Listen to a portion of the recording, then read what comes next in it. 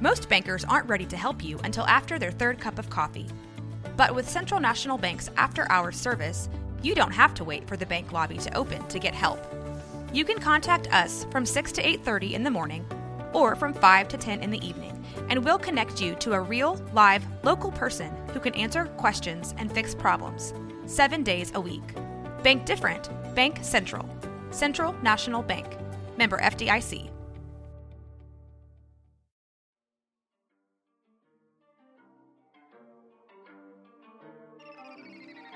I can't miss.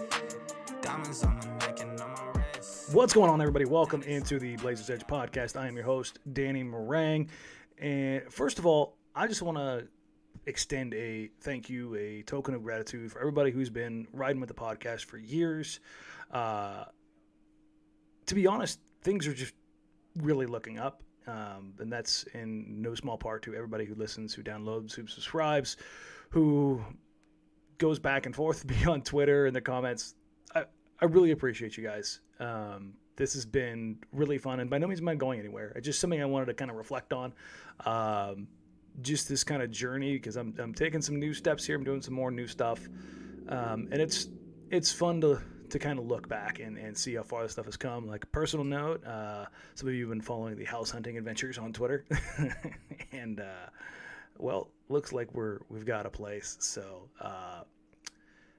accompanied with a fun Blazers game. This has been a good weekend. So, we're gonna get right into it. I'm gonna touch on. Obviously, we're recording just after the the Blazers squeaked one out against the Knicks.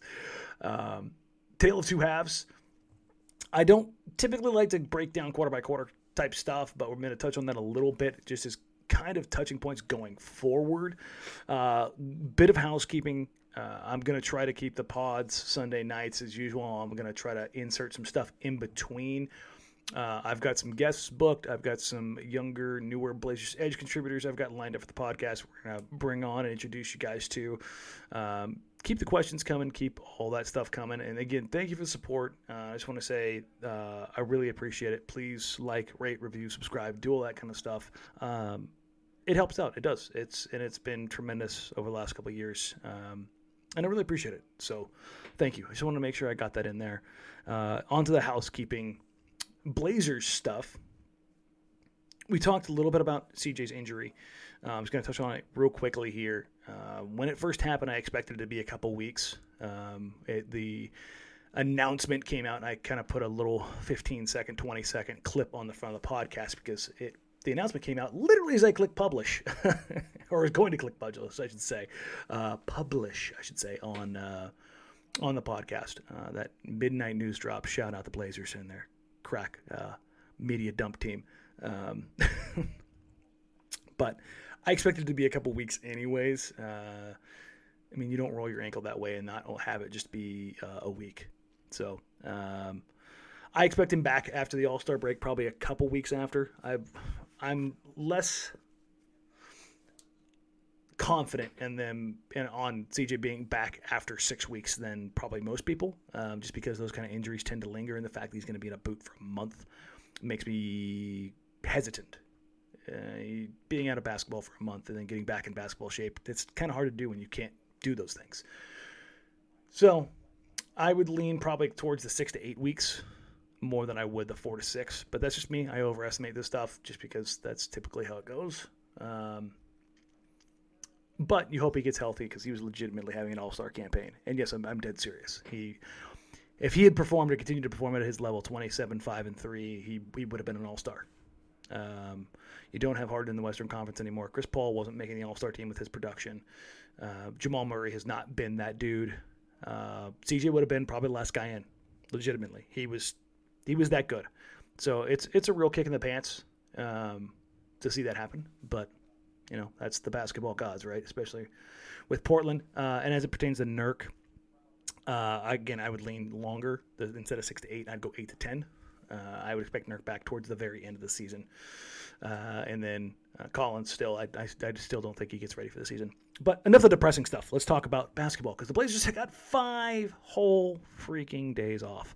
And as Terry Stotts is one to do, he did some things. When they have time off to prepare, they usually do some things, and this is where I'm trying to think of the right word for this. I think Stotts is a above average coach, and I think he can be even better.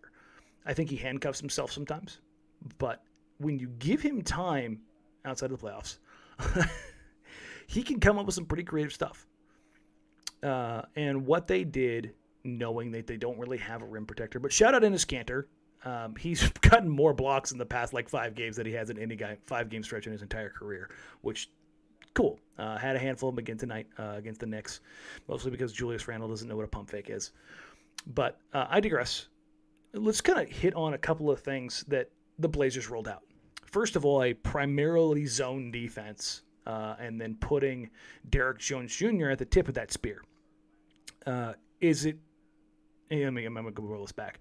It shouldn't be shocking that the Blazers defense that didn't have C.J. McCollum in it got bigger, got longer, and we're about the same level of athleticism, maybe half a step slower in Rodney Hood, and featured Derrick Jones Jr. at the point of the attack in a 2-3. Is it weird that looked better? Because it shouldn't be, because you got longer. That matters in the NBA.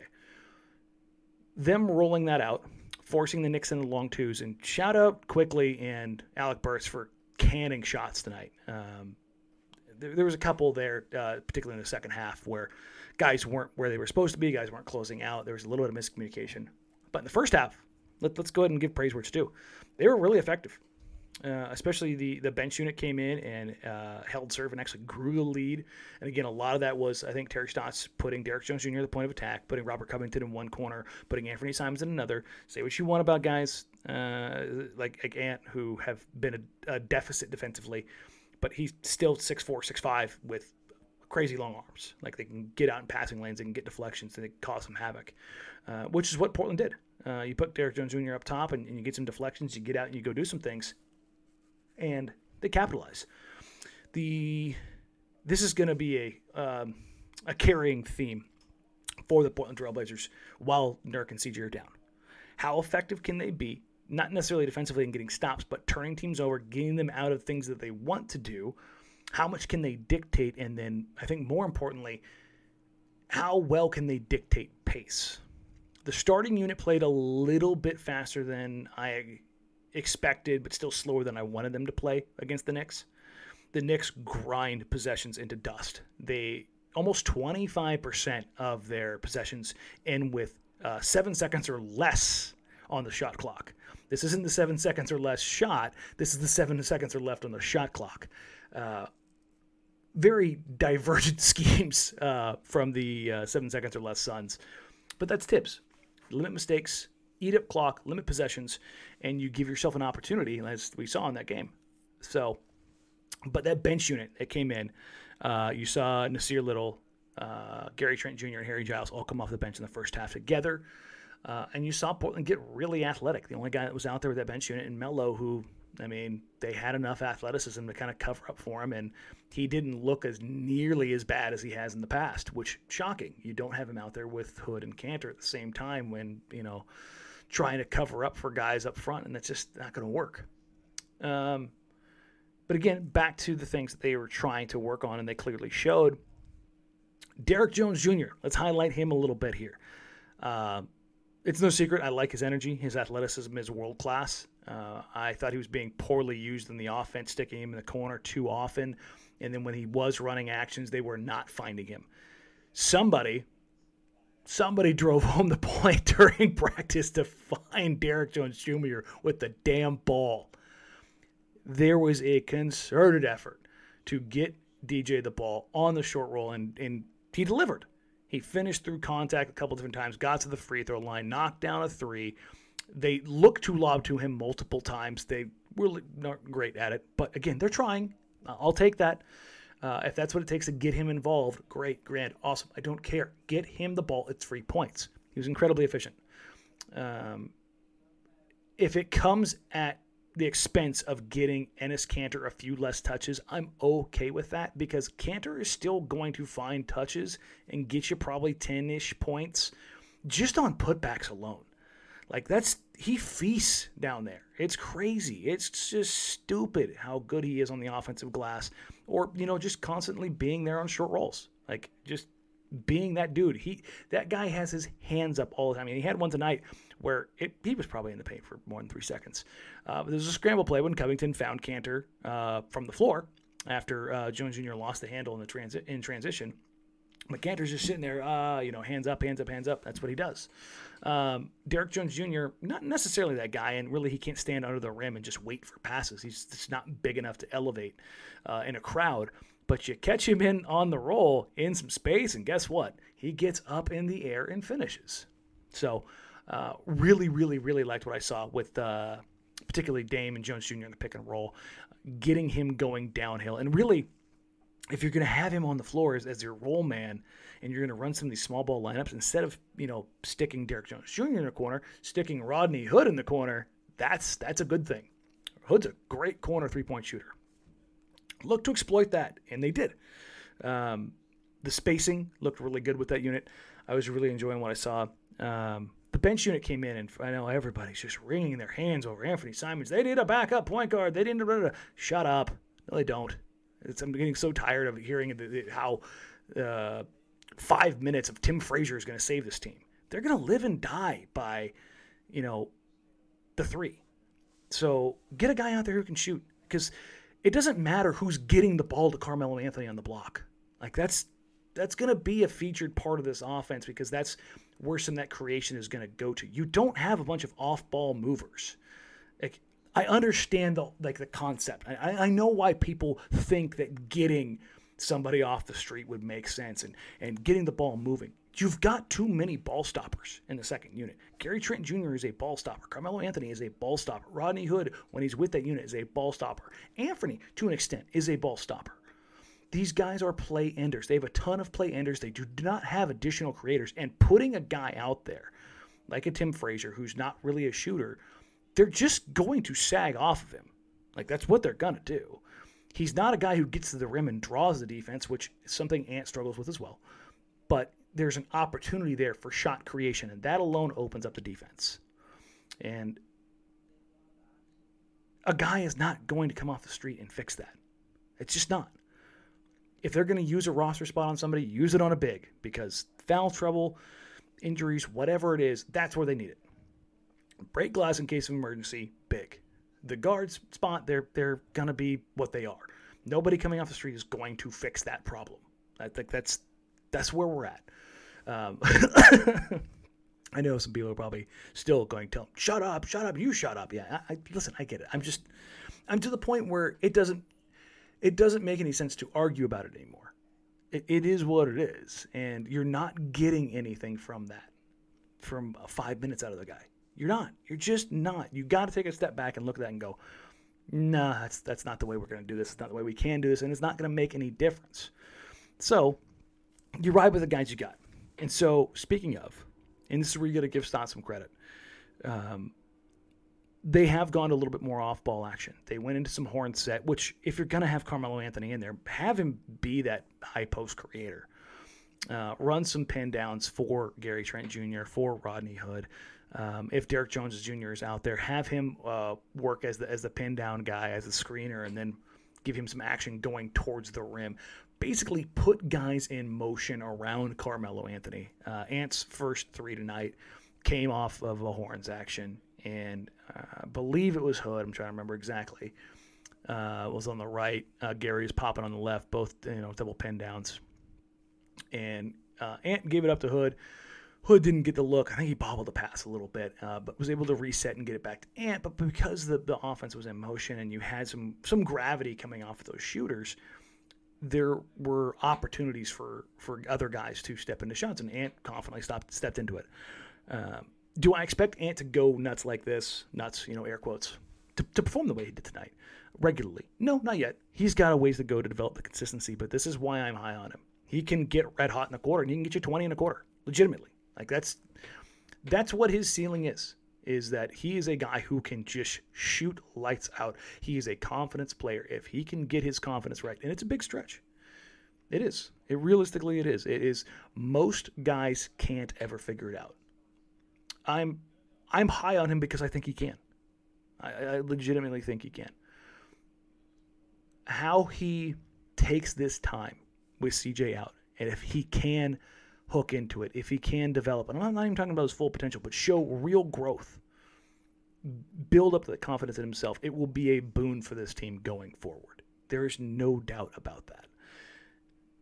You know what Gary Trent Jr. I think is at this point. I think he's a 15 to maybe 18 point a game starter if he actualizes everything, which is a hell of a player. I think Ant can be a 20 point a game guy if he puts it all together. And that's not an easy threshold to cover. I think the second hardest jump in the NBA once you're a true rotation player, a guy who can score, is going from 15 to 18 to the 20s, and then I think from the 20s to the 25. I think those are the two toughest jumps in the league once you're an established player. I think Ant can legitimately get to that 20 point per game plateau. And I'm sure some people think I'm crazy, but he's got elite shot creation, shot taking, shot making tools. He legitimately does. And if you don't believe that, that's fine. But there's other people in that organization that are out there on the floor night in, night out that believe the same thing. They talk about him glowingly because they think he's got it.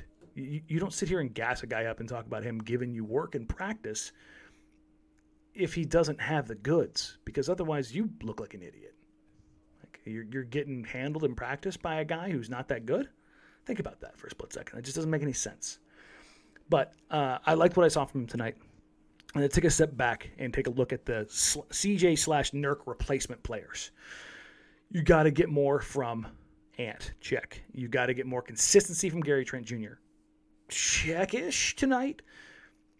I did not like the fact that he still lagged behind Carmelo Anthony in shot attempts and minutes. I know Ant played more, so that maybe cut into Gary's time. I would still rather see Gary get some minutes at the 3 if that's what really needs to happen to get him more minutes. I mean, again, 26 should be the number. But timely three-point shooting night didn't really impact the box score otherwise, but solid game. We'll give him C+, B-, right? Derrick Jones Jr., fantastic night tonight. Was involved everywhere. Got out in transition, knocked down a 3. Defensively active at the point of attack, disruptive, just doing all the things Derrick does. Had a couple rebounds that were just out of nowhere. This team needs help rebounding. They are getting murdered on the glass in these Melo at the quasi-5. I know Covington's listed as the 5, but they're parking Melo under the rim, folks. It's Melo at the 5. But they're getting killed on the glass on both sides. They're one of the worst teams in the league with Melo and underneath, both securing defensive rebounds and giving up offensive rebounds. The Melo at the quasi-5 position, they're dead last. They're giving up almost 31%. Their offensive rebound rate given up is almost 31%. Yeesh. They've got to figure something out. And that leads me to my next point. Harry Giles III. I almost called him Harry Giles Jr. because they've got so many juniors on this damn team. Harry Giles came in on a crazy night, 5 points, 8 boards, and a block, but the 8 rebounds. Came in and acquitted himself well enough to be like, okay, that's good, solid. Had a couple contested rebounds, which is good to see because he's not the biggest, strongest guy. And the Knicks, Mitchell Robinson, really bouncy. Julius Randle is a truck. Getting in and mixing up against those guys, good. That bodes well. So if you take this collective, Gary Trent Jr., Anfernee Simons, Harry Giles, Derrick Jones Jr. to an extent, guys that can come together and give you some of the Nurk CJ box score production, the scoring, rebounding, playmaking, just goodness. Together, they did a pretty good job. I think you would say this is probably a B+ kind of night from those guys. Maybe you wanted a little bit more from Gary. Maybe you wanted a little bit more production across the box scores for some other guys. But overall, if you want to be a real tight curve, you go B. But I think B+. If they can get these kind of nights, more often than not, this is going to be enough. Where the variance is going to occur, and that's going to kind of lead me to the next point here, they're going to live and die by the 3. That is unequivocally clear at this point. Their ability to consistently defend, especially if they're going to run Carmelo in closing units, especially if they're going to run Cantor in closing units, that's to be bigger and maybe try to secure a few more rebounds. They're going to be volatile as far as being able to stay in front of guys. Cantor acquitted himself really well down the stretch, had a couple big blocks on Julius Randle. Melo got smoked on the perimeter. It was 2 out of 3 possessions, and they basically just walked to the rim. But Cantor was there to bail him out a couple times. But I don't think you can count on that really regularly. So how that closing lineup is adjusted, and Stotts gave Ant some burn late, which I think he deserved tonight. I would have probably liked to see Gary out there a little bit more. We saw Jones Jr. Out there consistently, which I want to see Derrick out there because right now he is their best defender, the most versatile defender too, especially in man situations. Quickly was just cooking. I would have liked to see Derrick attack him a little bit more. But again, I'm nitpicking some stuff. But here's the grand scheme things, right? Portland is going to live and die by the 3.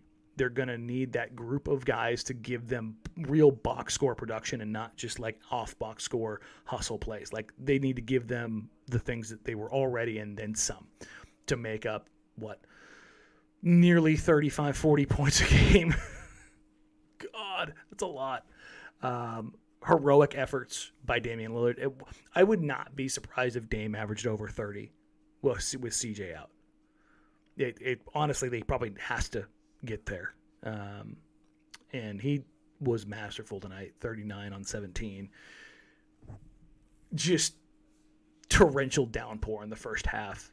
And he did this in under 36 minutes, which that's a victory in and of itself. If they can get crazy good production in these spurts, which I would expect Dame to be as aggressive as he was in the first quarter, kind of during this period, like set the tone, cook early and often, and then maybe you don't have to work quite as hard on the back end. And again, living and dying by the 3. That is their great equalizer right now because they're going to get beat on the boards. There will be nights where that second unit isn't nearly as effective or somebody isn't kind of carrying their burden, so to speak. But yeah, that's going to be what this is. And then pace. I really want to see this team play fast because they can't grind out possessions. Not consistently. Now, they maybe get some here or there. But they can put pressure on teams, especially the young bucks, especially Ant, Gary, Harry. Nas got out there for a few minutes tonight. Still looks like he's a little bit out of control. Just you can tell he's just amped. Like I love the energy. I do. They gotta just kind of rein him in a little bit. And I think with some time, I think that'll be good. Especially getting out there in the first half. This is good for him to kind of work his way back in. They can get a few energy plays out of him. Great. Awesome. And then as he kind of gets back into the swing of things, maybe we can get a little bit more out of him. But there's going to be some inconsistencies. And you just kind of have to live with them. I'm probably the biggest stickler when it comes to this team. That's probably not shocking to anybody. I nitpick wins. I'm not nitpicking wins with CJ and Nurk out. I mean, I will. Let's be honest. But I will. But I'm not seriously nitpicking wins. I'll nitpick it because that's what I do. I look at things that I'm never satisfied. I want to see improvement and adjustments, but realistically, I'm not going to really like. Melo went 3 of 14 tonight, and I've barely talked about him. It is what it is.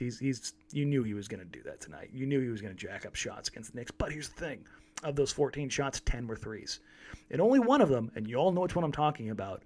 That was an egregious, greedy, ridiculous shot. Let's be honest. But I have said it, and I will remain to say it. Carmelo Anthony stepping into open threes are good shots. Full stop. So, outside of the one ridiculous heat check when he wasn't hot, is that a cold check? I don't know. Whatever. But they're going to live and die by the 3. They need to play faster. That adds some more volatility, but it also gives them opportunity. Their variance on the glass is going to be pretty strong, especially if they keep taking a lot of threes. On some nights, they may be able to get some of those long rebounds. Some nights they may get murdered and they may get killed in transition. Those are the nights you really want to see them wave a white flag and just kind of get away from it. But all in all, first game back after 5 days off. I liked what I saw. Ant stepped forward. Gary shows some solid consistency. Derrick Jones Jr. is a bigger part of the offense. Saw some defensive tweaks. You saw some more structure to the second unit. Like, there's a lot of good things tonight. The fourth quarter notwithstanding, the lack of an established playmaker, ball handler, trustworthy second guy when the Knicks trapped was problematic. I wonder how much of that's going to get on film and teams really take that to heart. I would expect in close games, this is only the third real close game the Blazers have had this season. They've either won handily or gotten just rolled out of the gym. They've only lost one game by less than 15 points. So when they've lost, they've gotten just handled. But that is what it is. I'm going to wrap it up here. Like I said, I'm going to try and keep these ones at least under a half hour when it's just me. Number one, I'm very tired and it's midnight. Number two, nobody wants to hear me talk by myself for this long. I've got some guests coming up. I've got some really cool guests coming up. I'll make some announcements once they are officially booked and scheduled. We're still working on some scheduling stuff, but they are in. But I think that's it for tonight. We'll probably come back again here on Wednesday of the midweek episode with new Blazers Edge contributor Corey Randall. Looking forward to that. And again, thanks, guys. I know I called some of you stupid for wanting to sign a backup point guard, but I still love you. I still want you to listen. I still am grateful that you're a part of this community because then I get to argue with people. But in all seriousness, again, thank you. And please like, rate, review, subscribe, do all those things. Even with CJ and Nurk down, there's still plenty to talk about and enjoy and have fun with. That's what we're here to do. So, again, thank you very much. I'll catch you guys next time. And until then, bye. I can't miss. Diamonds on my neck and on my wrist. Now they tryna get me out of mix. That's why me